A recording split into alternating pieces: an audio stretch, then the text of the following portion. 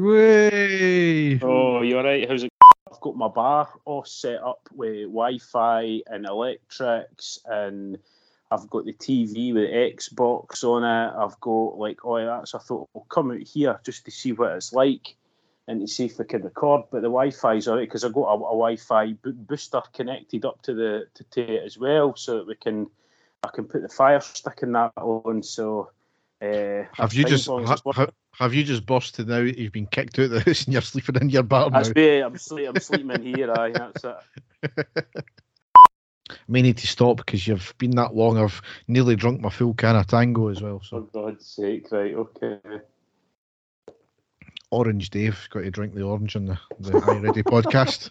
You're joking? You've not got a can of Pepsi Max? That's no. Absolutely. I mean, just listen to this. There you go. You've got to crack up my Pepsi Max, mate. It's tradition. Well, you're kept up the tradition. I'll drink with my sectarian drink. Can it Tango? What you all about, man? Hi, folks, and welcome to the next episode of the Are You Ready podcast. As ever, I'm your host, Dave. No, I'm not. Really? We're switching a bit tonight. We are. Yes. Give the team time. Give it time. They'll come good. Trust me. Fuck off.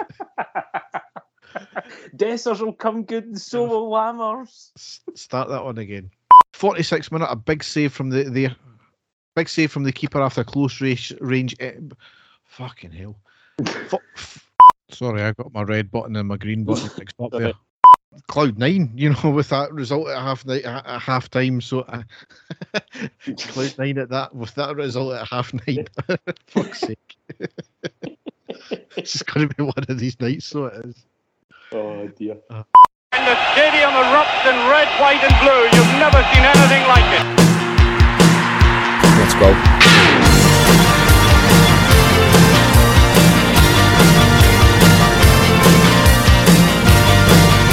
Manchester, brace yourself. Rangers are coming! Hi everyone, and welcome to the next episode of the Are You Ready podcast. As ever, I'm your host Derek, and with me is my co-host Dave. How are you doing, Dave? I'm very well, Derek. How are you, mate? Beal out. You've changed your tune, that's all I can say. You've changed your tune. Yes, it's not going to be a very pleasant podcast tonight. We'll try and keep it light. I know what Dave said after the Celtic game and his post-match, but we'll try and keep it light. But there's going to be a lot of serious chatting here, and yes, Beal out for me. Well, Derek, like I said, we will get into it. I've had my doubts for quite a few weeks now and stuff, and I was, like you, kind of willing to see how it panned out, but it's not looking good, is it? No. So we may as well go down the tunnel and onto the pitch.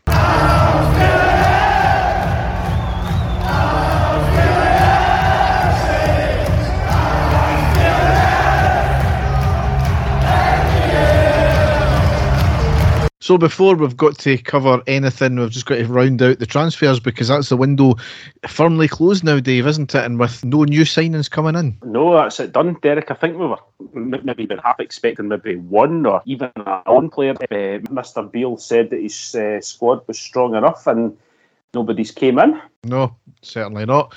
But we've got a few outgoings. Glenn Kamara has signed for Leeds, an undisclosed fee, however it's around 5.5 million it's suggested. Dave, he's one of the ones where I'm thinking, what a deal we got for him, 50 grand, and we sold him for 5.5 million. He was a fantastic player, but he down tools in the last year to 18 months, so I'm kind of the opinion, good luck, but fuck you. No, definitely good luck, Derek, and a good piece of business from us. I don't think he's been the same player, Derek, ever since the incident with Slavia Prague, to be perfectly honest with you. But, as you say, good luck to him. He done well and the most for us, and, a good piece of business for us. I just think when a player downs tools like he done, then I don't have any time for players like that. And as Beale suggested, and he did say these words, is that I didn't have time to try and persuade somebody to stay with us. So if that's the case, on you go. Anyway, Hadji has joined Alves on a season-long loan. It's sensible in some respects to get him more game time. We have signed players in his position. He's coming back for that injury, but he does need game time, so we'll see what happens there. Yeah, Another one here, Nnamdi Offabor, was a mutual termination of his contract, so just an unfortunate set of circumstances that happened there. I hope he can get his heart issues behind him and he can get on to playing, maybe not at the level that he could have been, but certainly hope he does get back to full health. Yes, definitely. Yep. Next one here is just a couple of outgoings that are attempted outgoings. Ben Davis, Stoke apparently have tabled a deadline day loan bid for him. It was only paying 40% of his wages. We rejected it. Quite right. I think it's gone are the times that we can just accept bids, lowball offers like that. The genie's out the bottle. We know how much clubs in England make, even championships, even League One's clubs. You know, it's absolutely ridiculous that they're putting a lowball offer in like that. It's one of these ones that if I thought he was going to be playing quite a few games for us, I would say no, you know, on you go. But at the same time, I'm thinking to myself, could we recruit any kind of money for him at all? But his wages, as you say, that is a bit low and a bit of a cheeky offer, because for any championship club, I'm sure they could afford that amount of money for him. So, but he remains with the team, and we'll just have to wait and see what happens. Another one with great promise, but it's never really panned out for him, has it? No, not at all. Next one here is Helander. Even though he's left us officially, he's finally found a club after 16 months of not playing. It's a 1-year deal with Odense Boklub of Denmark. Yep. So good luck to him there.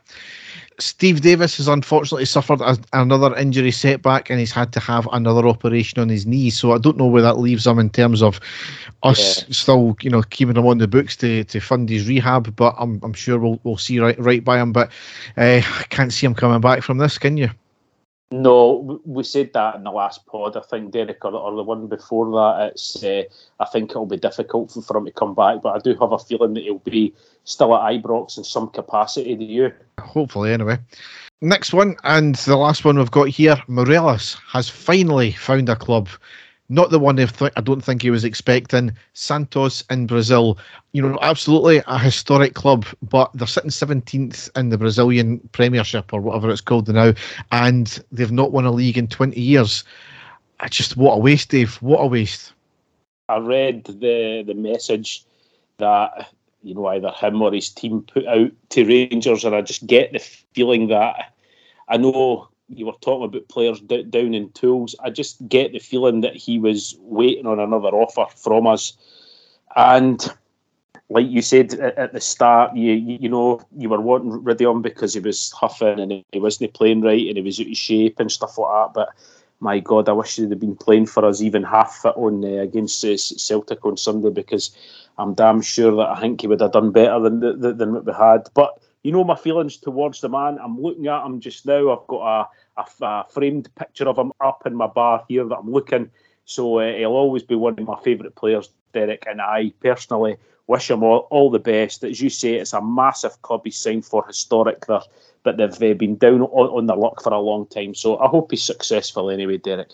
Well, given my thoughts of Kamara, you know what I think about Morelos there. So yes, I think it's something that, in time we'll look back more fondly than, or I certainly will maybe look back more fondly than I am just now. But no, I think it's inexcusable for any players to down tools at us, and I think it's just a symptom of what's happened over the last wee while with us.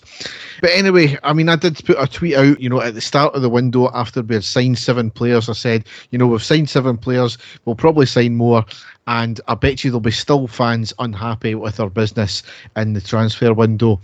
And I was going to retweet that, but no, I'm actually unhappy with the business we've done this transfer window, or so it's transpired anyway, because yes, we've signed a lot of attacking players, but they're not getting played in the right system, which we'll get into later on, and we still haven't sorted out the defence, which again we'll get into as well. But I suppose, Dave, we've got to go to the first game. We've got to cover first of 4 games tonight, which is Tuesday the 26th of August. It was a 2-each draw at home against PSV in the Champions League qualifier playoff round, leg 1. Now, great result, I would have said. I was very happy with that, and it was a carbon copy of the result we got last year against them in the same round. However, the performance, a lot was to be desired, wasn't it?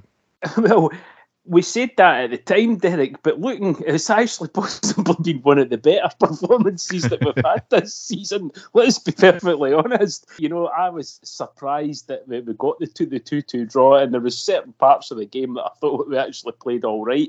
But at the end of the day, PSV had the vast majority of the ball, and we couldn't really get it off them. And it was still a good result for us to give us some sort of hope going into the next leg, but that was short-lived. Yes, 7 changes from the Morton game that we had just played, beat them in the Cup. We lined up Butland, Tavernier, Goldson, Suter, Barisic, Cifuentes, Jack, Raskin, Cantwell, Dessers and Sima. On the subs bench were McCrory, Lundstrom, Lammers, Matondo, Dowell, Sterling, Wright, Davis, Balogun, King, Devine and Danilo. So the big surprise, I would have said, Danilo not starting. Yes, I was wondering what sort of formation he was going to play, Derek, and when I saw that he was playing Sima, I thought, right, obviously he's going to have him switching wings to give us some width. So I thought he would maybe just be playing the one striker like he did. It's been quite strange that we've not actually seen more of Danilo certainly starting, considering we've paid a lot of money for him, Derek. But again, you mentioned that just a minute ago, players that have been brought in, but they're in the wrong system, perhaps, because we've got 2 strikers that should be playing every week with the amount of money that we're paying, and they're not. He's only playing 1.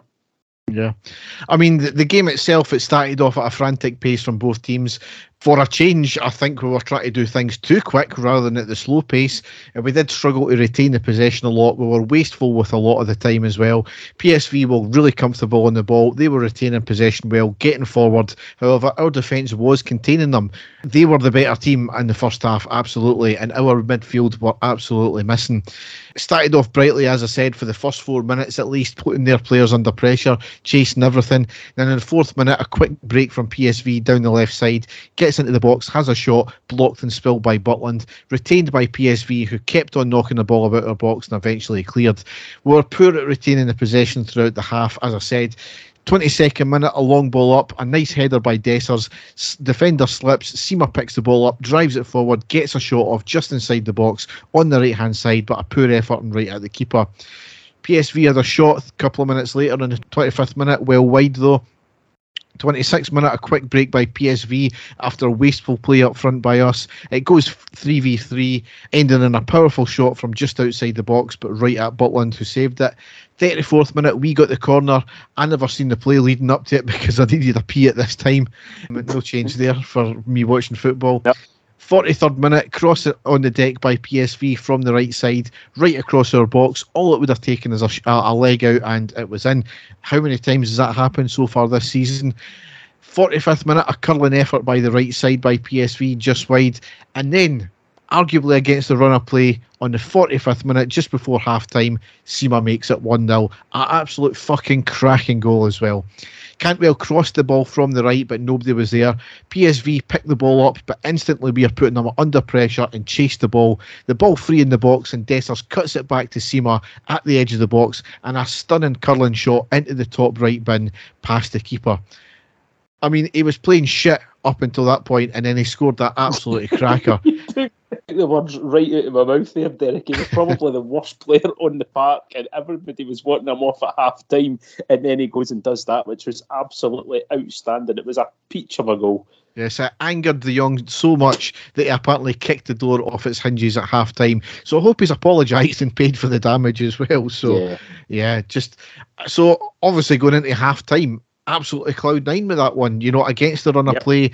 It wasn't the most enjoyable game for our point of view to watch, but I'll take that every day of the week. Yeah, definitely, because we just didn't see that coming in the whole of the first half. And like I said, probably the worst player on the night scored the goal that got us 1-0 up at half time. So, as you say, delighted with that one. Yes. So into the second half, 46th minute, a big save from their keeper after a close range effort from Tavernier. 58th minute, a PSV free kick from 20 yards. Butland saves for the corner, more comfortable than it looked, I think. However, on the 61st minute, PSV made it 1 each. It was patient build-up, went down the left, a cross in, went to the back post, found the PSV player who cuts it into the middle. Suter and Goldson go for the same ball, get mixed up. The PSV player takes it and shoots into the net. Piss poor defending once again.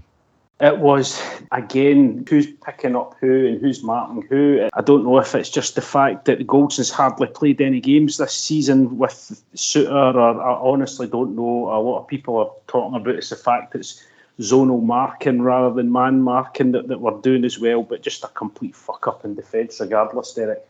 As usual, though, that's the thing. Mm-hmm. 67th minute, Seema and Jack off Matondo and Lundstrom on, and restored the 1-goal cushion on the 76th minute with Matondo scoring. And what a fucking goal this was. A quick move up the field, a long ball to Cantwell in the middle, a stunning control, lovely pass to the right to Dessers, who plays an equally stunning cross to the far side of the box to find Matondo, who strokes it home. Absolutely lovely. It was a great goal, Derek. Fantastic first-time shot as well by Matondo, who, you know, he as soon as he came on was giving us much more attacking options than what we'd had in the whole of the first half. So, you know, it was a great play by Cantwell and a fantastic goal in the end from Matondo. Superb stuff. Yes. However, we decided to undo all that good work 4 minutes later, and it went 2 each with PSV scoring. The corner in from the right, off the back of the Young and into the back of the net. He got the better of Suter, but there was a bit of a fortune with it as well, with the fact that it just hit off his back and into the back of the net. Still poor, nonetheless.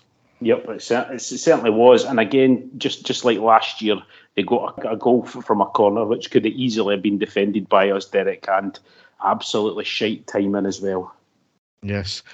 81st minute, Dessers and Cifuentes off Danilo and Dowell on. 86th minute, Cantwell off, Lammers on. 88th minute, Tavernier into Lammers in the box on the left side. A lovely touch and shoots, saved by the keeper, rebounded to Danilo, who takes a touch and shoots it and blocked out for the corner. Unlucky that there. And the 94th minute, a corner in from the right, cleared to the 20-yard line, and Matondo with a thunder bastard volley just wide. So unlucky that there. That would have been an absolute peach, probably the goal of the tournament already, if that had went in, but not to be, unfortunately. In that, well, we'll get into it. That was the unfortunate thing, maybe proved to be the undoing. But 2 each, it wasn't the best of games for us. It wasn't the worst of games. Certainly all to do in the second leg, but most of us, I think, went away with that game fairly happy, considering that PSV were largely in control for a lot of the game, but we still managed to get 2 off them from good play as well. It wasn't a bit of luck like they got in their second goal, but so content with that.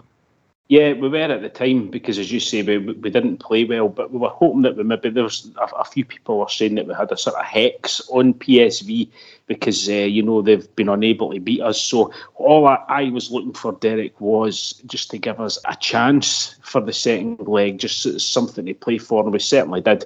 We scored 2 very good goals, and there was a few bright bits of play in the game. Like what I said at the start, is probably going by what we've seen in the last week. It's probably one of our better games. So no, I was content with the result. Put it that way. Yes. So we went into the next game on Saturday the 26th of August. It was away to Ross County, where we won 2-0. So we made 3 changes from the PSV game. We lined up Butland, Tavernier, Goldson, Suter, Barisic, Lundstrom, Raskin, Cantwell, Lammers, Roof and Dessers. On the subs bench we have McCrory, Jack, Lawrence, Cifuentes, Matondo, Seema, Sterling, Balogun and Danilo. So more changes again. Danilo still not starting against bloody Ross County. Yeah, I know. And again, it's games like this. It was going back to when Gio was in charge, where he was like so cautious constantly, and we're keeping hoping to see 2 strikers up front, Derek, but he's still going with just playing the one sort of. I mean, I don't know if he sees Dessers as being his hold-up player or somebody that's good in the air. It's certainly we've still to see that, but you know we're desperate to see 2 strikers because that's the reason that we brought these guys in. Yeah. So it took the game a while to get going, but we were patient. We kept on plugging away, and we eventually made the possession and shots count. Ross County were trying to break quick at the start, and they were chasing balls, but we largely dealt with it. 9th minute, nice move up the park, ended in Roof on the left side of the box. A great cross into the back post with Dessers, a close range header saved by the keeper and eventually out for the corner.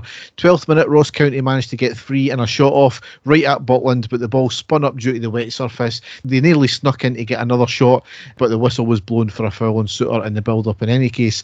16th minute, Tavernier to Raskin down the right. Raskin with a first-time cross, finds the head of Lammers, but not enough power and right at the keeper. And on the 22nd minute, Roof made it 1-0. A corner in from the right to the back post. Roof was falling with a player on him. He still managed to get a foot to it and direct it goalwards into the back of net. Just absolutely brilliant, Dave. It was a fantastic finish, Derek. Fantastic finish. For, as you say, for him to keep his balance and composure as he was getting dragged to the ground, still make contact with it. It was a tremendous goal. Absolutely fantastic. So, I mean, arguably, he's justified him starting ahead of Danilo there. Well, but possibly. I mean, I think he's very lightweight. I don't think he is the man to play up front on his own. But certainly the way that he played, and when Steven Gerrard was there, where he was playing just to the left or just to the right of a main striker, that was when we got the best out of him, and that's certainly the position that he was put in that game, and it paid, and he scored a fantastic goal. Yes, so he scored the goal. He came in from out the blue. He scored the goal. I was fully expecting him to go off injured about 10 minutes later. Don't tempt fate. But anyway, he kept on for a good wee while, and on the 26th minute, 4 minutes later, Tavernier put us 2-0 up with an absolute stunner. He intercepts a loose ball in the halfway line. He drives the ball forward. He looks up, takes it on the right foot, and shoots from about 20 yards into the top left corner. A peach of a goal, Dave. Derek, that's going to be one of the goals of the season. It really is. And we don't see James Tavernier score a lot of goals like that. It's usually, from dead balls or getting on the end of crosses or stuff like that. But the fact that he took the ball from his own half, he kept running, he stopped, he got it onto his right foot, he dragged back, and then he just looked up. And it wasn't even like a chip. It was a phenomenal strike right into the top corner. Absolute world-class strike there. And that's the type of things that we know that James Tavernier can do. Absolutely fantastic goal, really was. And then the game kind of stuttered after that. I never had any notes from until the 45th minute, where Lammers on the right side of the box feigns right, cuts it back to the left, hits a great curling shot, forcing the keeper into a good save to keep it out the top bin. And that's how the half ended up. So happy as such, 2-0 up. It's a difficult place to go, especially lately for us. But, we're in control of the game. Definitely, yeah. Second half, though, not a great second half at all. It was workmanlike, but it was scrappy, and it was job done. I think that's all you can really take out of it. We kind of really wanted a third goal, to put it completely out of doubt, and we never got that. No, and I think we knew quite early on in the second half that we weren't going to get a third goal, Derek, so it was more about, in my eyes, making sure that we didn't concede a goal and control the game, because I just had a feeling that we weren't going to get the third. No. The second half kicked off on the 46th minute. Ross County had a chance. I missed it because I was doing a pee again. Oh my God. And apparently it was a really dangerous chance. They probably should have scored it as well. So kind of glad I missed it now. 59th minute, Lammers and Roof off, Sima and Matondo on. 66th minute, Matondo on the left drives the ball inwards, has a shot from distance, forcing the keeper into a decent save out for the corner. 69th minute, Matondo down the left, passes to the overlapping Barisic, who has a great cross in, close range header by Sima, forcing a good save from the keeper and cleared it out for the corner by the defender. 70th minute, a header by Ross County and a comfortable save from Butland. 71st minute, Borna dallying in her own half on the right, robbed of the ball. Some suggestions he was fouled, mind you. The Ross County player passed the left, got a shot at the edge of the box and tipped over by Butland. It should have been given as a corner, but it wasn't for some weird reason. 72nd minute, Cantwell and Dessers off, Danilo and Lawrence on. 83rd minute, Danilo with a shot and palmed away by the keeper. 83rd minute, Raskin off, Jack on. 84th minute, a lovely ball to Matondo down the left. A great cross and a cross goal. Sima sliding in but couldn't get it in time. If he connected, it was in. And on the 92nd minute, a save by Butland, but it was an easy take. So happy with the 3 points, obviously. Good performance in the first half. Disappointed with the second half performance. It was largely us, but there was still a few niggly moments in there where you thought, well, all it takes is one wee mistake and that's it, 2-1, and the pressure's on us. So glad to get away with the 3 points nonetheless.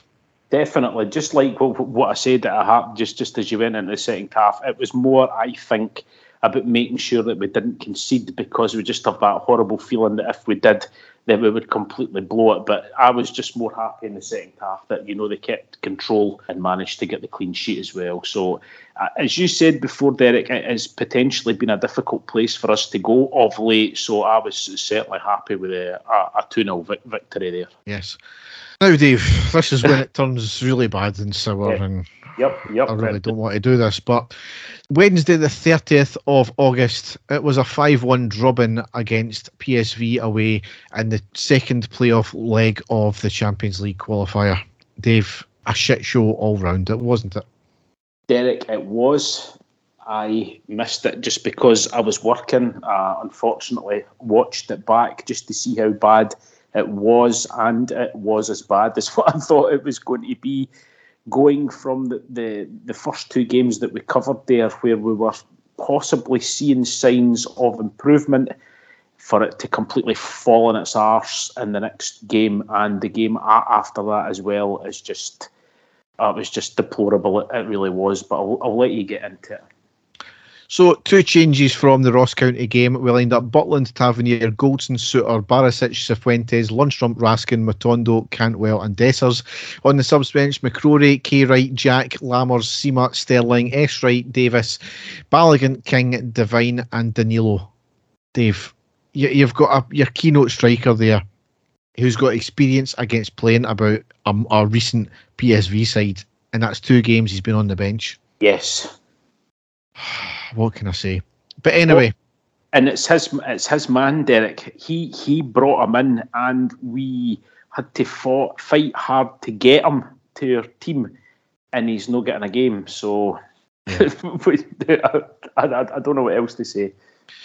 So, I mean, the first half, not an enjoyable first half at all. We started off brightly, as we usually do, and then after about 10 minutes, we fell back into our usual style of play, giving the ball away, slow and pedestrian football. PSV took charge after about the 10th minute. We had, in that time, we started off brightly, Matondo looking lively down the left, Cifuentes, a good cross in from the right, but nobody was picking it up. PSV took charge after that. 11th minute, Veerman with a shot from distance, forcing Butland into a save. Relatively comfortable, it had to be awake. 20th minute, PSV floated the ball from the right side to the back post. De Jong gets a header at close range, but puts it wide. Really dangerous, that. 31st minute, Goldson dallying in the ball in our half, past to Veerman, who shoots it over the bar. 31st minute, a lovely long ball up from Goldson over the PSV defence, picked up by Dessers, bounces and has a shot just wide. He really has to be hitting the target, certainly at this level, doesn't he? 100%, yep. 33rd minute, a cross from PSV on the left, a shot in the box and a great save by the legs of Butland. Ball still not cleared as Barisic had challenged the player from behind, who went down and the ball was cleared. Ref instantly said no penalty. It did go to a VAR check and he agreed with his original decision. It wasn't a penalty for me anyway, was it? No, definitely not. No. However, it had been coming. On the 35th minute, PSV made it 1-0. A throw in from the left, triangle passing, Tavernier can't track his man, a cross in and a header into the back of the net. It was that simple. It was, just like you said, Derek, it had been coming. We had been living very dangerously up to that point. Defensively, we were looking shaky, and as you say, at the end, it was just a couple of quick passes. Then the wee chip into the middle and a simple header past the goalkeeper. It was very disappointing, especially at that time of the game where I was hoping and praying that we were going to hang on to half time, but it wasn't to be. No. 42nd minute, they had a shot on the edge of the box that went well wide. 2 minutes later, they had a shot again on the edge of the box that went well over this time. 46th minute, PSV played out wide right and a cross in flashed across the goal at pace, and that's how it ended up at half time. So not enjoyable whatsoever, but being at only 1-0, we still had it in us to do something. Or we hoped we did. Well, yes, we hoped we did, but yeah. How wrong we were. Yeah. 46th minute was a low shot outside the box by PSV, but it was blocked. 51st minute, Barisic went off injured, Sterling on. And then on the 53rd minute, 2-0. Another simple goal, down the right side, cuts it back, across into the back post, Tavernier nowhere near his man, which allows him to knock it back into the middle, and a simple tap in. Again, so simple. It is, and how many times have we seen these sort of cutbacks or dinkbacks from the far end on the back post to a unmarked player that comes running in? It seems to happen all the time. It happened to us last season as well, Derek. And simple defending, you pick up your man, it doesn't happen, and when we just switched off again, and that's how it happened. Yeah. 57th minute, Matondo shot deflected over the bar. 59th minute, a lovely save from Butland after a 1-2 by PSV just outside their box. Has a shot and a great dive and save by Butland there. 61st minute, Raskin and Dessers off, Danilo and Lammers on. He finally gets on against PSV. And then we got a bit of hope because in the 64th minute, Tavernier made it 2-1. Past to Cantwell, a lovely flicked ball up to Lammers, who was running inside the box on the left side. A nice cross into Tavernier, who was sliding into the back and knocks it in. What a lifeline that was. And we thought, could the comeback be on here?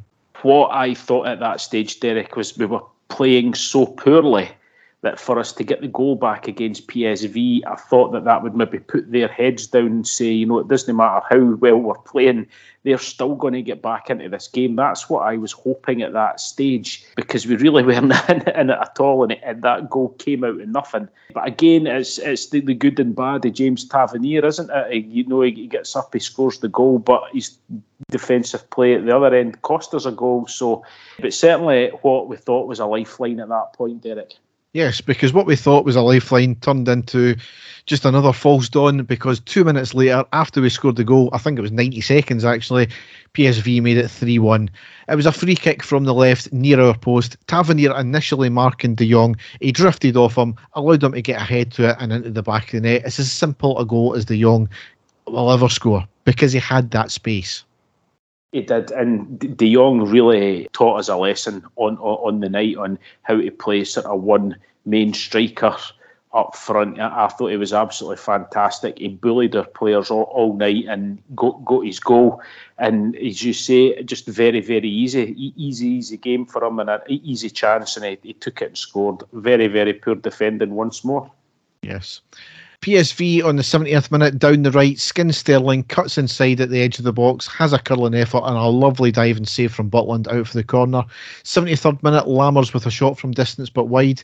76th minute, lovely skill from Matondo getting past two players, unleashes a great shot at the edge of the box and hits the post. So unlucky that there. Matondo's probably the only really dangerous one we had in the team at that point as well.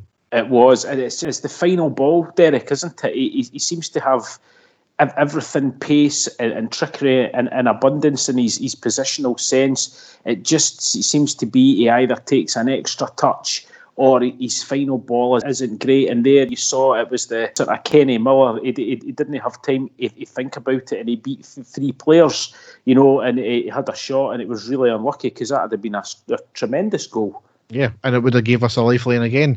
However, sliding doors moment, because a minute later they went right up the park on the 77th minute and made it 4-1. They went down the right, passed on the overlap, cuts it back to the man in the middle, and a shot into the back of the net. There was a player in an offside position, but there was no further checks. He was in an offside position. He never interfered with play, I don't think. However, you could argue that he was in the sight lines of Butland, so he should have been flagged for offside, but clearly not. No, and you could see that Butland was going mad at that stage as well, because he certainly thought that he was interfering with play. But again, you've got to look at the rules, Derek, and see how the referee sees it, and he didn't think that he was interfering with play at all. No. And then the humiliation was rounded out on the 81st minute, because they made it 5-1 with an OG by Goldson. Now, we've seen some OGs in our time, Dave, but this is the worst I've ever seen Rangers score, put it that way. It was a soft pass back to Butland, absolutely. And he could have arguably just bluted it up the park, but I think he was off-footed because of the initial pass back. And then Butland passed it to Goldson, who kicks it right back down the centre of our goal past Butland. First rule of playing a pass back, don't play it between the sticks. Second rule of pass back, if you're in doubt at all, kick it out the field, not towards our goal. I mean, Dave, it was just shambolic. It just summed the evening up for me, Derek. It summed up how bad a performance it was. It summed up how much the team had let themselves down. And that goal was just the icing on the cake for our misery. It was embarrassing. I actually felt really sorry for Jack Butland. You could see how pissed off and fed up that he looked. And I don't know what the hell Goldson was thinking about. I really don't. But it was just, as I say, it was just that just ended it for me there. That was the icing on the cake for our disaster of a night. Just after that, Matondo came off and Jack came on, and then in the 86th minute, a big save from the legs of Butland to keep it another goal out. Dave, it was 5-1 going on. Yep. Not being joking, 10-1 there. Yep. Because Butland did save us several times in that game. Yeah. I mean, I am so glad now that we never reached the Champions League, because that was not an enjoyable game to watch. Last season wasn't enjoyable in Europe at all, because we're just going to get annihilated in the Champions League when we're coming up against teams. I mean, you can't even technically say PSV are a Champions League level side going into these games, because they hadn't made the Champions League in 5 years. So it's so disappointing the way we played, how we set up, the effort we gave. It was just diabolical, Dave. It was one of the worst sort of performances we've seen, I think, since we played Liverpool last year at Ibrox in the second half, when that fell to pieces. A lot of our more experienced players, should I say, completely disappeared for us, completely. The new players coming in did absolutely nothing as well. It was just a complete calamity. The only two players, I think, that could leave that pitch with their heads up were Butland and Matondo. And again, I think Matondo was quite wasteful, but certainly attacking wise, he was by far our best option. But the rest of the team, it was just dire, Derek. It was just absolutely dire. That there's no positive points to take from any of it whatsoever, and really disappointing. As you say, we would have went into the Champions League, we would have got absolutely annihilated, but we would have had 20 odd million in the bank. That was the only thing that was sort of keeping me going for it, was the money side of things, and hoping that players would maybe raise their game because they were in the Champions League. But it's not to be, Derek, and PSV thoroughly deserved to go through, the better team in both legs. And, you know, we've got absolutely, we can't say that we were unlucky in any way, because we got away with one at Ibrox against them, and then we got completely found out in Eindhoven, didn't we? Yeah. So the only kind of saving grace about this one is we were instantly into the Europa League group stages, and with Sparta Prague beating Dynamo Zagreb the night before the draw, it meant we would go into pot 1 seeds. So that's, you know, we missed out on getting the likes of Liverpool and I think Ajax and all that. I think quite fortunate there, weren't we? Well, we were, but I think we've got a very tough group, to be perfectly honest with you, Derek. There's two teams in there that the way that we're playing at the moment, I think I can't see us getting much out of it. I hope I'm wrong. I really do. But as you're about to get into with who we've drawn in the group stages, it will be a tough one. Yes, so we've drawn Real Betis, Aris Limassol and Sparta Prague, those old foes as well. Tough games, absolutely. I think if the Rangers of PSV fame turn up, then we're going to get absolutely hammered. But if Rangers of the Road to Seville turn up, we've got a good chance of getting out that group. I'm not going to say we're going to win the group, but we've got a good chance of getting out of it.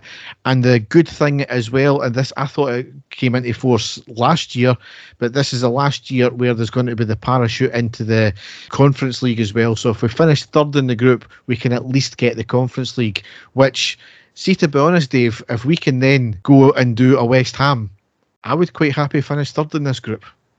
I think that's an if, and a huge if with the way that we're playing just now, Derek. I have got no confidence whatsoever, even if we did go into the Conference League, that we would get very far in that. That's how low I am on the expectations for my team at the moment. Well, the games are played on September the 21st at home against Real Betis, October the 5th away to Limassol, October the 26th away to Sparta, November the 9th at home to Sparta, November the 30th at home to Limassol, and the last game December the 14th away to Real Betis. So Rangers have confirmed that in response to feedback from last year, those that are on the CCCS subscribers will have 3 payments ahead of each home game, and it's going to be a total of £120 for adults.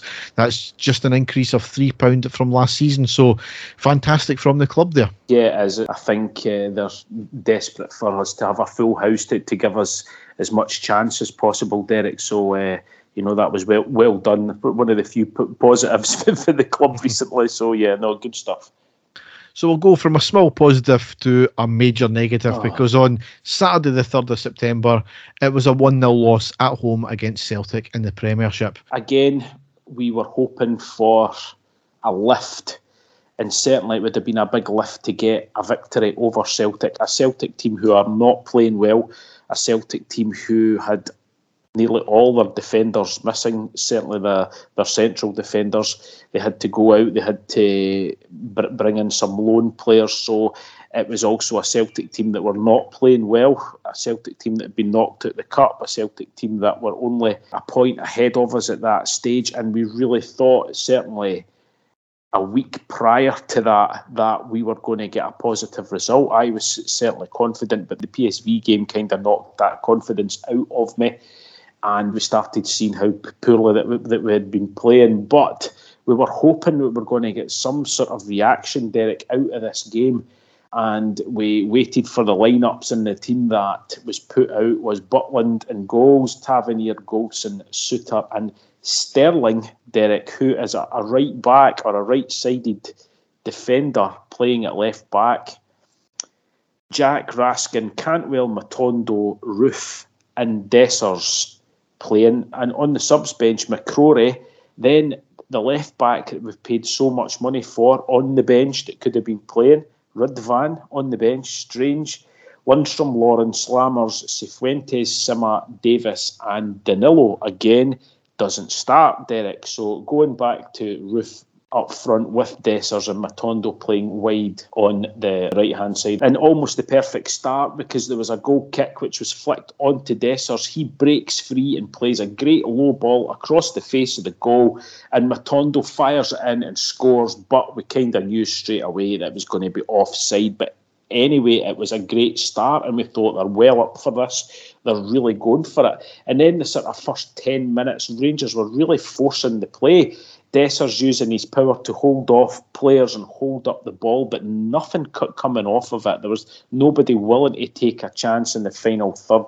And then the 16th, the first sort of real scare, Celtic break down the right wing, a low cross to Kyogo, and we thought it was going to be his trademark against us, but a bad touch, thankfully, and the ball was cleared by Suter, and he'll take that as a really bad miss against us.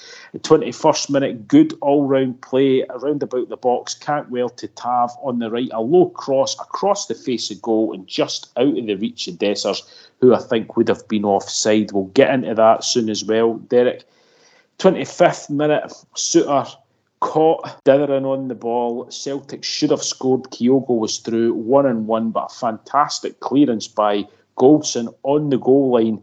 But the ball was put back in, and then another great clearance again. So living dangerously, Derek. But then on the 29th minute, major controversy as Rangers scored. Now we were all going daft. The Celtic defender again does what John Suter was doing there. Dithers on the ball. Dessers comes in, wins the ball off him. He puts the pressure, he wins it. He slips the ball back to Ruth. He's got to take one touch, sidesteps and fires the ball past the goalkeeper into the back of the net. Everyone goes mental, Derek. I go mental. I'm sure you did as well, but then the dreaded VAR check, Derek, and we just had a feeling that it wasn't going to go our way as soon as he goes to go and have a look. And lo and behold, the goal is not given because they seem to think that Dessers has impeded the Celtic defender or fouled him. Derek, I think it was absolute nonsense. It was, he went in, he won the ball, the goal should have stood. Absolute shocking decision. It's absolutely scandalous. It's just an absolute nonsense decision from the referee there. There's several points in it. Now, for a start, it wasn't even a foul. There was no Celtic players claiming for a foul. No, nothing. You know, there is a thing now. What happened, remember, with Morelos against Borussia Dortmund and that Spanish arsehole referee that chopped a perfectly good goal off because Morelos stood in front of the player who kicked his leg and he impeded him. Well, that's apparently part of the rules. It's a nonsense rule. It's part of the rules, right? But that's not what happened here. He clearly got the ball off of him. There was no issues with that whatsoever. No Celtic player, and the player himself wasn't claiming for a foul. So where the referee got that from, I do not know. The bigger issue, though, is the introduction of VAR. Now, VAR checks it after every goal, which it's entitled to do. However, VAR is only meant to signal to the referee or get involved if there's a clear and obvious error being made. You tell me where a clear and obvious error has been made in this situation. It's not. So, No. and see, the third thing is the referee actually pointed to the halfway line once he had checked the screen. So the whole crowd in the stadium, 50,000 sets of eyes were on him at this point, and he points to the centre circle. So why would he point to the centre circle and then reverse his decision? What's that all about? Absolutely ridiculous, because he points to the centre circle, the whole stadium erupts, thinking that the goal has been given, and then for some reason he points away again and the goal's not been given. So, Derek, I was completely confused at this stage. It turned into a complete farce. We had a perfectly good goal chopped off, and VAR, the use of VAR was just a complete shit show, let's be honest. I mean, what's quite funny is that just about every single pundit and referee pundit has said that should have stood. The goal should have stood. I think it's only John Beaton and a couple of Celtic-minded people, but there's more Celtic-minded people like Neil Lennon and like another Celtic-minded referee who does one of the podcasts said no, it was a perfectly good goal. VAR shouldn't have got involved in that one. So that's very telling, isn't it? And what I find funny is that it's still Celtic fans and Celtic-minded pundits that keep going on about this. We've kind of, right, it's done, it's dusted. Rangers have asked the SFA for clarification on what the hell that was all about. But it's the Celtic pundits and Celtic fans that keep going on about it. We've kind of put it to the back of our mind. We're only speaking about this now because we're going over the game. Yep. Crazy. So, as I said, Rangers have asked for clarification. It's not going to change anything, but... No. It'll be interesting to see what comes of that, why VAR got involved, what the decision was. We've seen down in England several times that if they come out and say they've got it wrong, they admit they've got it wrong and they say that it shouldn't have stood or it should have stood or whatever. So that happened in Scottish football, Derek. No. Absolutely no chance. It's all came from the amount of pressure that Celtic and their management have put on referees for the last few seasons, and it completely showed in that game. I feel completely cheated by it.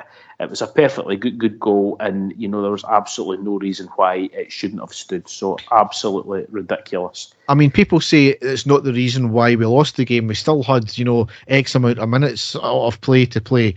But no, these are game-changing decisions. Yeah. People get sacked on the back of these decisions, which were ultimately wrong. I mean, you talked about Celtic, and their pressure in the media.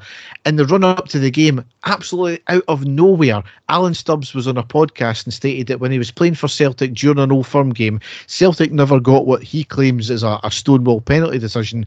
He questioned the ref for it during the game, and the referee apparently said, well, when I'm refereeing, you'll never get a penalty against Rangers.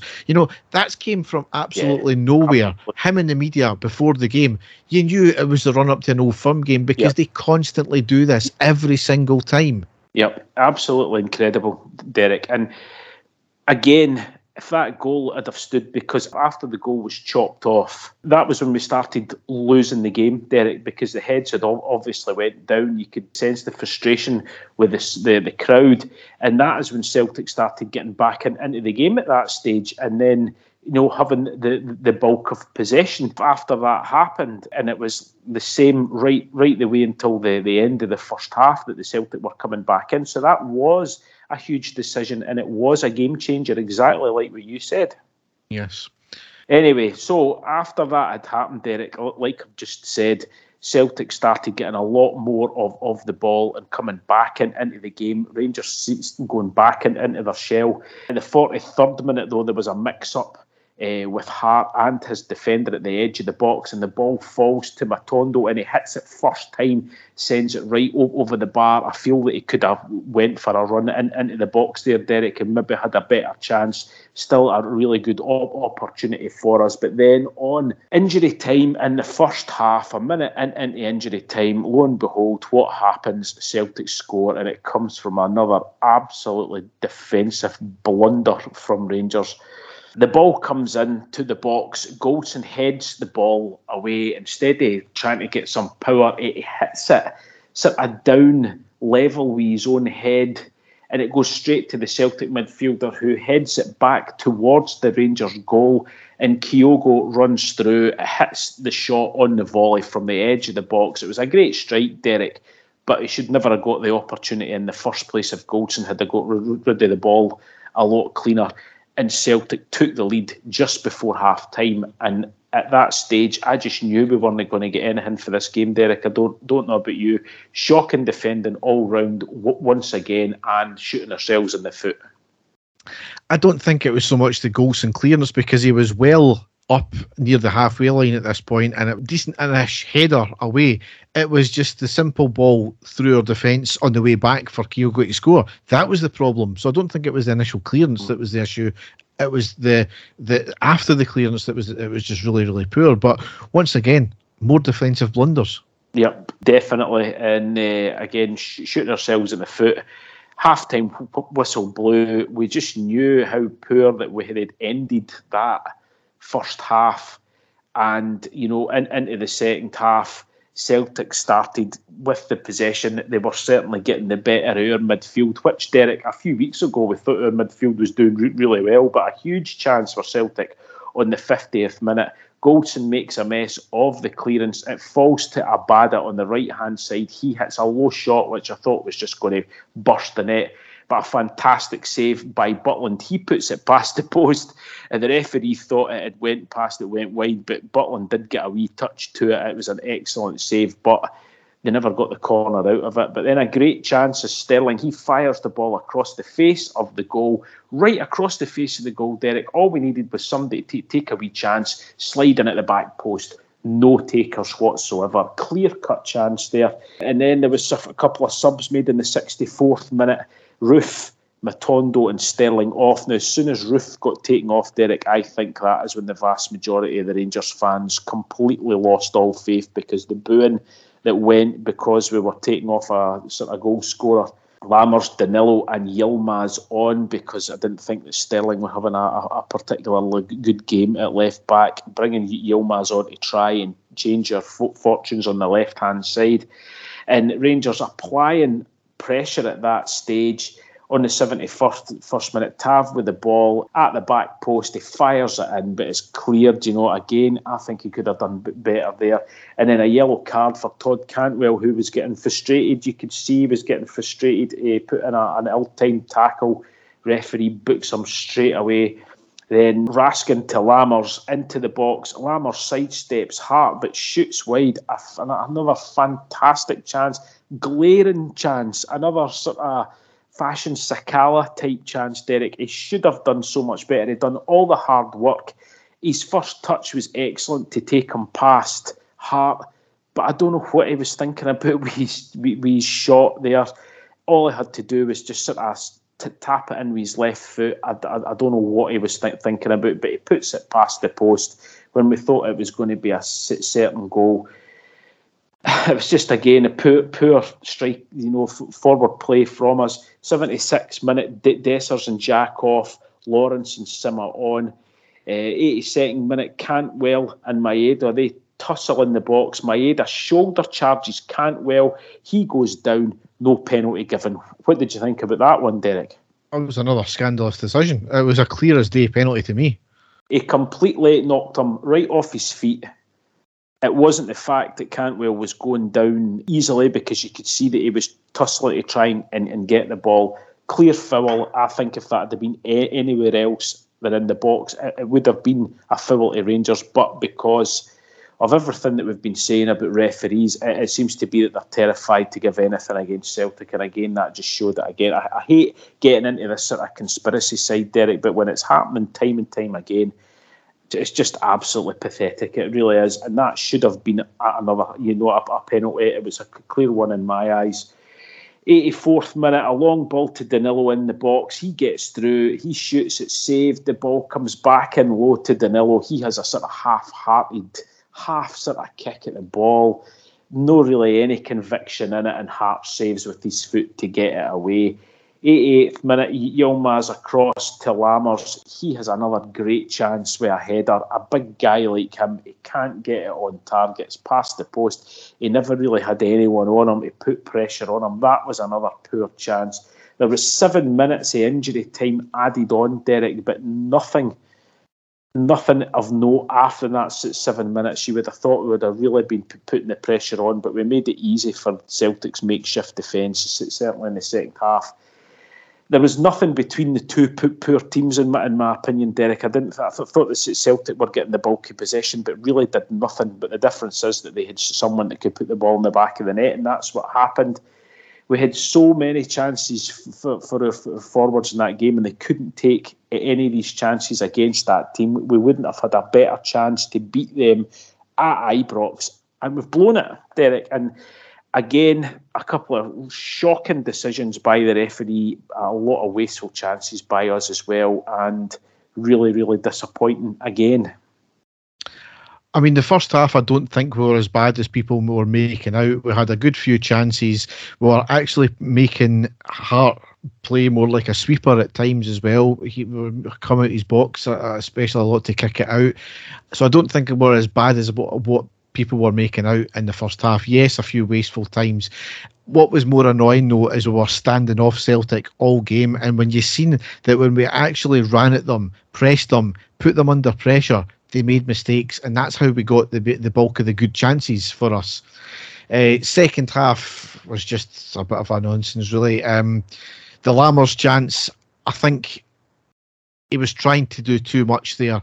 He tried to take round the keeper, and the angle was narrowing all the time, and he kind of got the ball caught up in his feet, and it kind of bounced off his shin and then went wide. I wouldn't blame him so much for that part. I would more blame him for his decision making. What was he just trying to have a shot straight off for as soon as he got the ball? The Roof booing, I can't remember any time I've heard that at Ibrox before for a substitution. Yeah. I think that's very telling.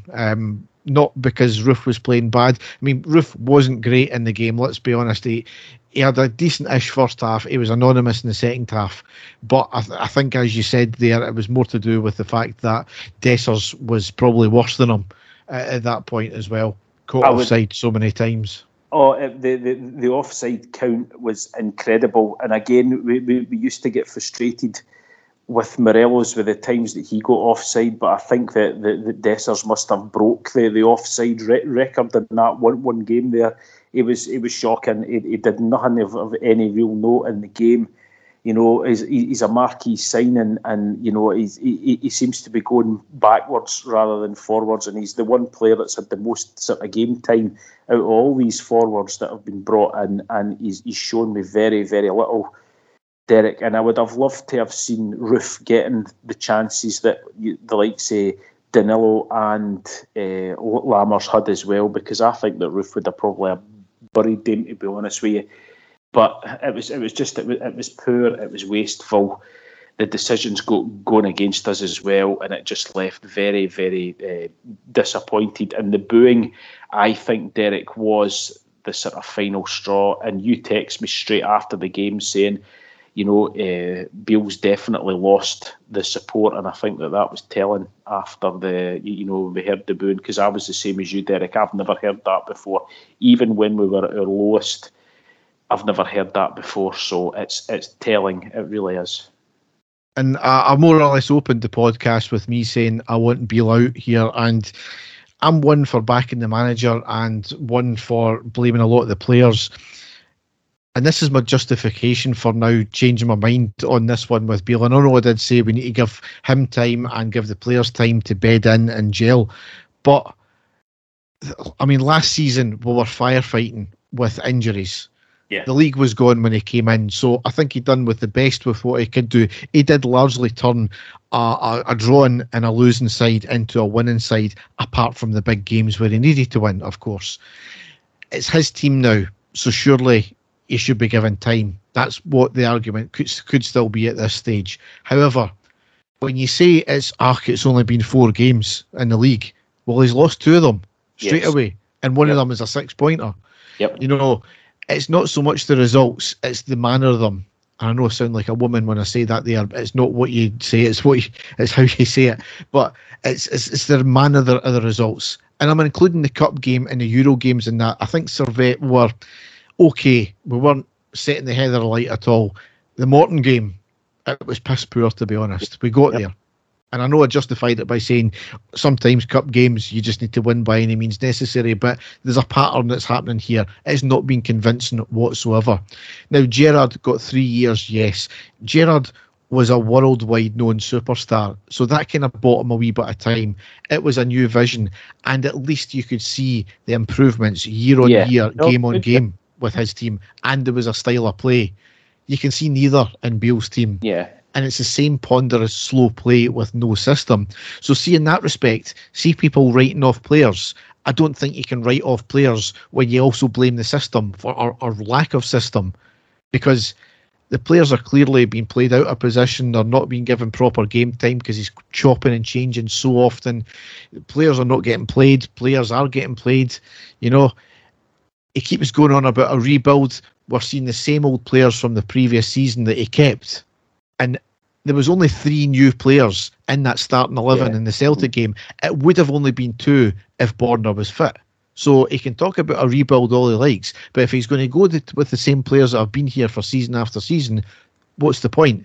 Again, keynote striker Danilo constantly on the bench, especially when he had experience against PSV. He started on the bench.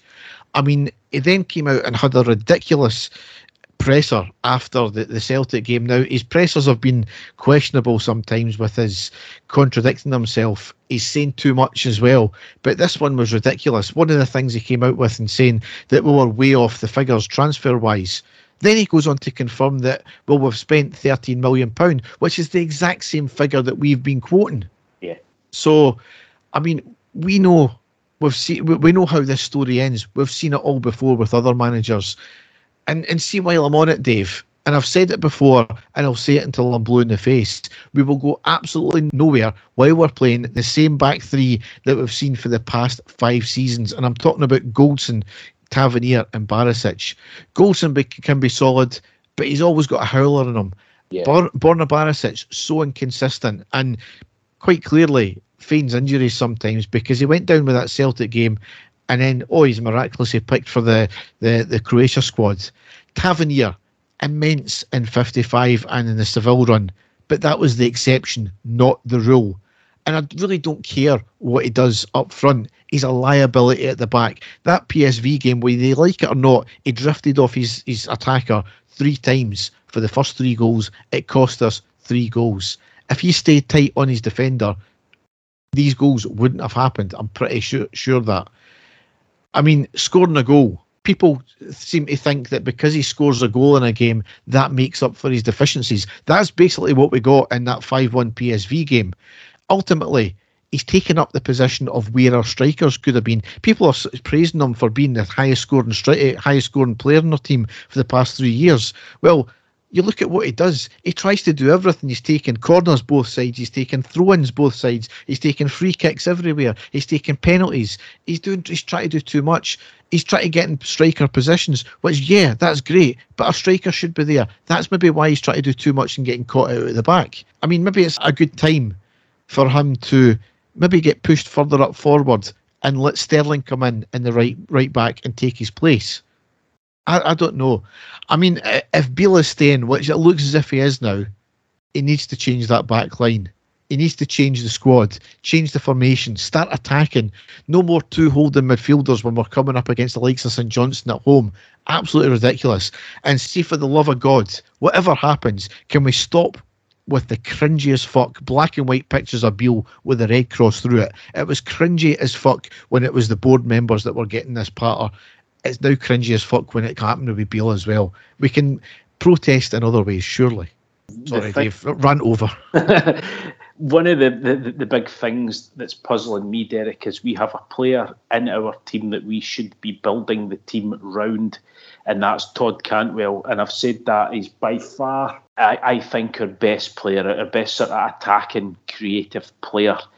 And he's getting shoehorned to be, get played back in the centre in midfield, further back, Derek, further back. Every time we see him, because of the players that Beale brought in and the system that he's playing, I think it's a huge waste of the guy's talent, because when he was brought in last season and started getting his game, he was basically carrying our team, but we're not even getting that now from him. You can see that he's getting frustrated also. Raskin has went back as well, a player that I thought was going to have a huge season, and I know it's just the start of the season, but the system that he's getting played in as well, we're not getting the best out of him. And this whole thing of allowing the other team to have the bulk of possession and us sitting back, we've not even got the players to hit them in the break. We've got Matondo, who's got pace, and that's it. He's the only player that's got any pace. So I'm completely flummoxed, and we're seeing nothing from Dessers apart from him getting offside constantly in a game. So I don't know. It doesn't look fit to me, Derek. It doesn't look fast. It doesn't. So I'm still to see what it is it does.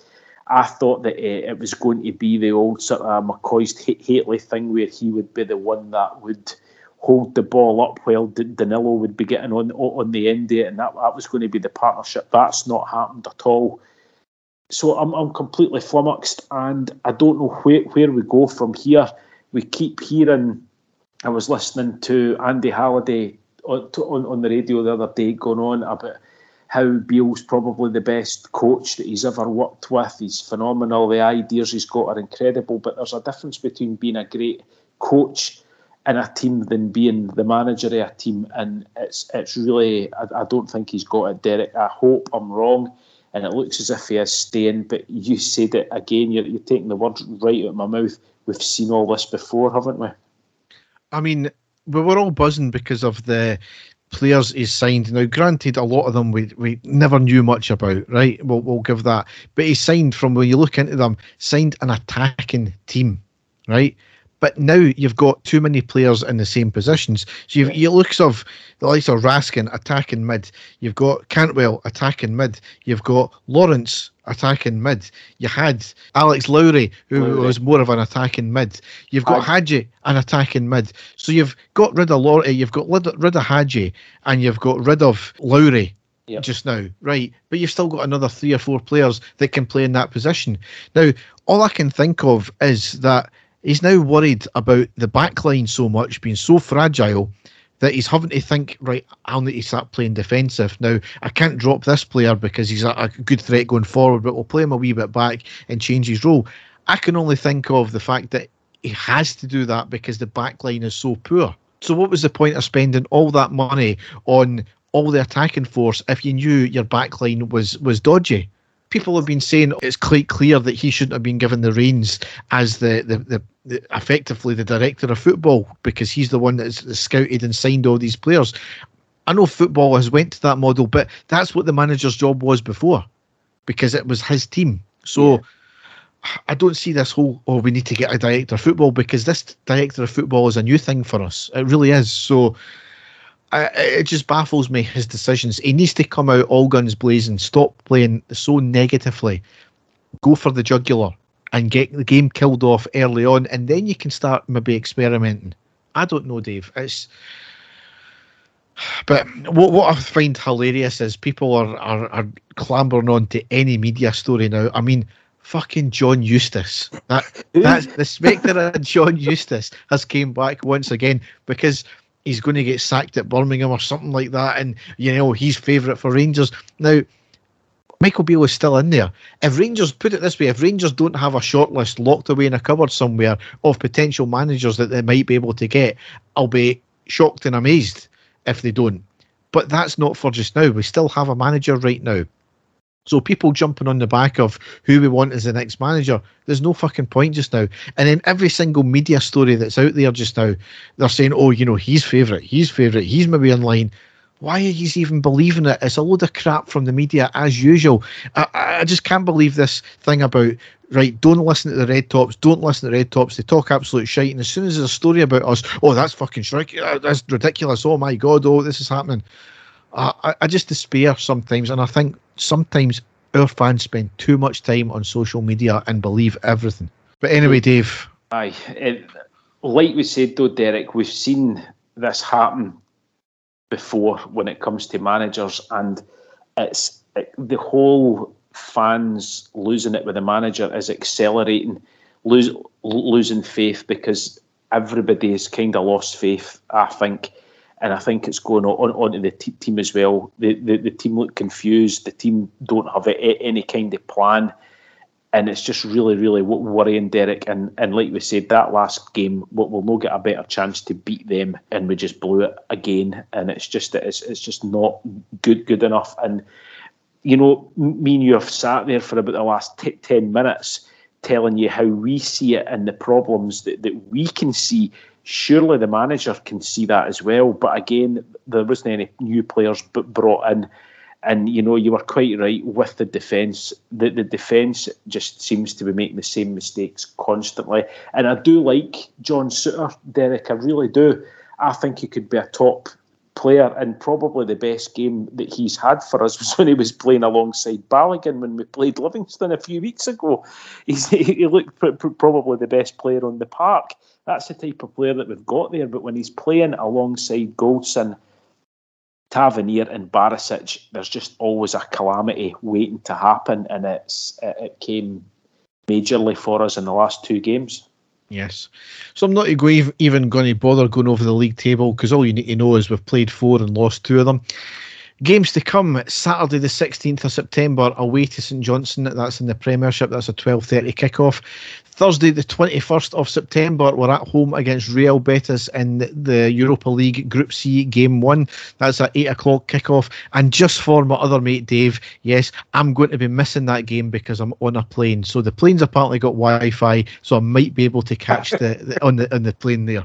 It's maybe a good thing if the Wi-Fi doesn't work on the plane, to be perfectly honest with you. Maybe not. So the next game after that I'll miss also. Saturday the 23rd of September at home against Motherwell. That's in the Premiership. That's a 3 o'clock kickoff.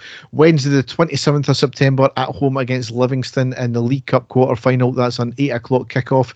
And then to round out September, Saturday the 30th of September at home against Aberdeen in the Premiership. That's a 1500 kickoff as well.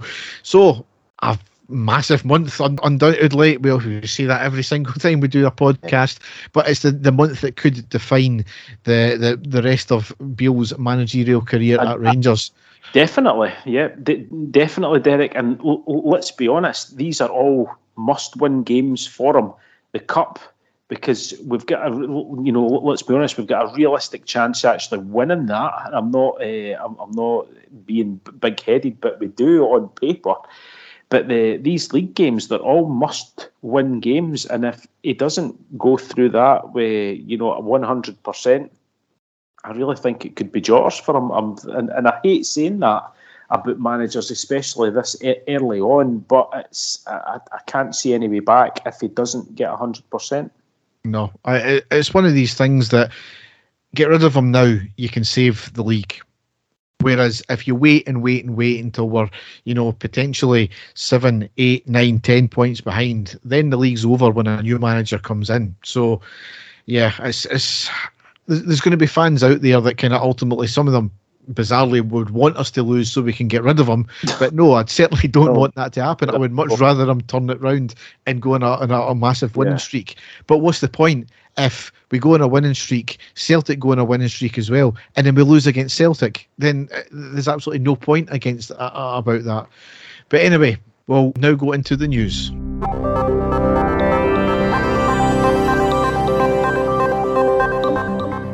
First thing here is John Halstead has been appointed director of RIFC PLC. He's an American investor with over 30 years experience in the private equity sector. So, interesting one that there. And how sweet it is, James Taylor has been appointed the CFO. Not that James Taylor, but another James Taylor. He was the CFO for Zonal, who are a hospitality solutions provider, and has had similar roles in MasterCard and Yo-Yo.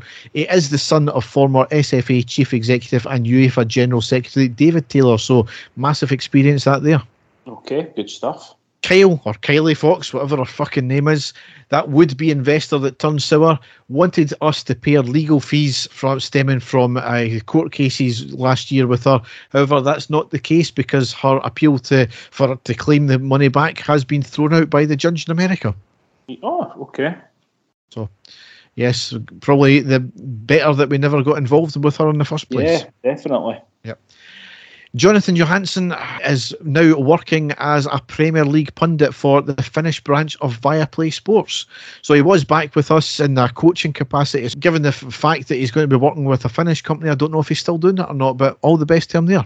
Yeah, definitely. And, you know, if you go by what we heard before, the man that sort of scouted Alfredo Morelos and found him and made sure that he came over, you know, when he was there. So, I'm hoping that he can find some new superstars and point them in our direction.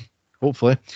And an interesting one here, nothing to do with us, but Morton have confirmed that they made just under £250,000 from their cup fixture against us, which allowed them to bring in 3 players.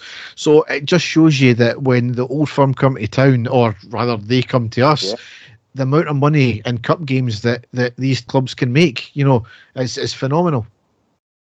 It is, and you know, we saw it again when we were in the bottom leagues, Derek. The amount of money that we brought to the sort of smaller clubs, and it's a huge sort of boost for these teams as well when they get us in the cup and things like that. So, you know, the blue pound strikes once more. Yes. And the last piece of main news I've got here is a consultation is underway by the UK government's Senior Traffic Commissioner to bring Scotland in line with the UK when it comes to supporters coaches. Ridiculous. Unbelievable draconian rules are about the coaches have to arrive at a certain time. They cannot be late arriving. They have to go to a certain point. They have to leave no later than 30 minutes after the final whistle. They cannot stop off at a pub on the way unless it's having a meal with your drink. Just absolutely mental things like that. Scottish Government or the police haven't even been consulted about this as well. It's United Scottish Football pretty quickly, which is absolutely bizarre. The SFA and the SPFL condemned it along with us and other clubs, as well as Scottish Government. I suspect Humza's comments were purely down to the fact that it came from the UK government and he's got a bee in his bonnet about them rather than actually wanting to do anything about it. But, I mean, just... it's absolutely bizarre. A ridiculous rule, and you've got to really feel for... I mean, Derek, we've got tens of thousands of supporters that travel from such a distance from England to the north of Scotland, for all the thousands of supporters that come over from Northern Ireland. I mean, that is going to be absolutely, you know, almost impossible for them, you know, when they're coming to the games, because you can't plan these trips. Anything can happen. Think about all the buses that come over and the ferries and things like that as well, you know, for them to be there for bang on a certain time and stuff like that is absolutely ridiculous. So, I mean, ultimately, it's only a consultation at this point, but given the fact that it already happens in England, which I can't believe they allowed that to happen at some of the clubs. But yeah, we'll see what happens. But it's not looking good, that one, anyway. Totally bizarre. So, this is the epic story of a man, a stool, and his skipper and 2 boatmen. Okay. Right, okay. We've got to get some laughs finally. So here's the headline. Man gets his testicles stuck in IKEA chair. A man in Norway just topped your all-time IKEA desk assembly war stories. Klaus Jorstad, 45, wrote a lengthy complaint on the IKEA Norway Facebook page detailing the harrowing tale of how he inadvertently caught his testicle in a small hole on the company's Maris chair. So it's been translated from Norwegian. Jorstad wrote, he placed the plastic chair inside the shower. While sitting and washing himself in the shower during a steamy cleanse, he noticed he accidentally got stuck. Sitting there, he noticed the accident. I bent down to see what the fuck had happened. I realised the little nutter had got stuck, Jorstad wrote. Apparently, the hot water caused his nether regions, which he delightfully refers to as his skipper and two boatmen, to expand. The water turned cold by itself, so I started freezing. The water got cold, even more colder than my mother-in-law's smile when I married her daughter. IKEA Norway responded on Facebook, "Hey Claus, we recommend that you take the stool out of the shower. If you choose to keep it in the shower, make sure you're well dressed for your next sea excursion." Okay. The retailer also suggested taking the stool out of the shower and using it to hold a nice flower pot. or just have a cold shower from now on. Yes, I think so. Oh dear. Poor Klaus. He apparently only taken it in the shower because he had a sore back or something like that. He's going to sore something else now. Yes. So, moral of the story. Don't take a stool into the shower. Yes, exactly. And don't do a stool in the shower either. Exactly. So, on that cheery note, we will end the podcast. It's been a harrowing podcast, Dave. Let's put it that way. I don't think there's any other Rangers podcasts out there this week that would have been cheery, Derek. I think we feel exactly the same as the 99.9% of Rangers fans out there. We are fed up. We are disappointed. We are as low a mood as you can get when it comes to our team. And I don't really see where it's going, to be perfectly honest with you. But I really hope, like what you said, Derek, that he can turn it around and we can go on a winning streak. But I can't honestly see it right now. No, I don't think many of us can. So all that's left to say is Beal out. No, I'll wait and see, Derek. He's going to be staying for a wee while, but I just hope it's not going to be like you said. You know, we've seen it so many times how this is going to go, and I can't really see any other option but the way that it has been, and I'm eventually getting relieved of his position. But we'll wait and see. Yes. So, thanks for listening, and goodbye. Take care, folks. Bye-bye. And the stadium erupts in red, white and blue. You've never seen anything like it. Let's go.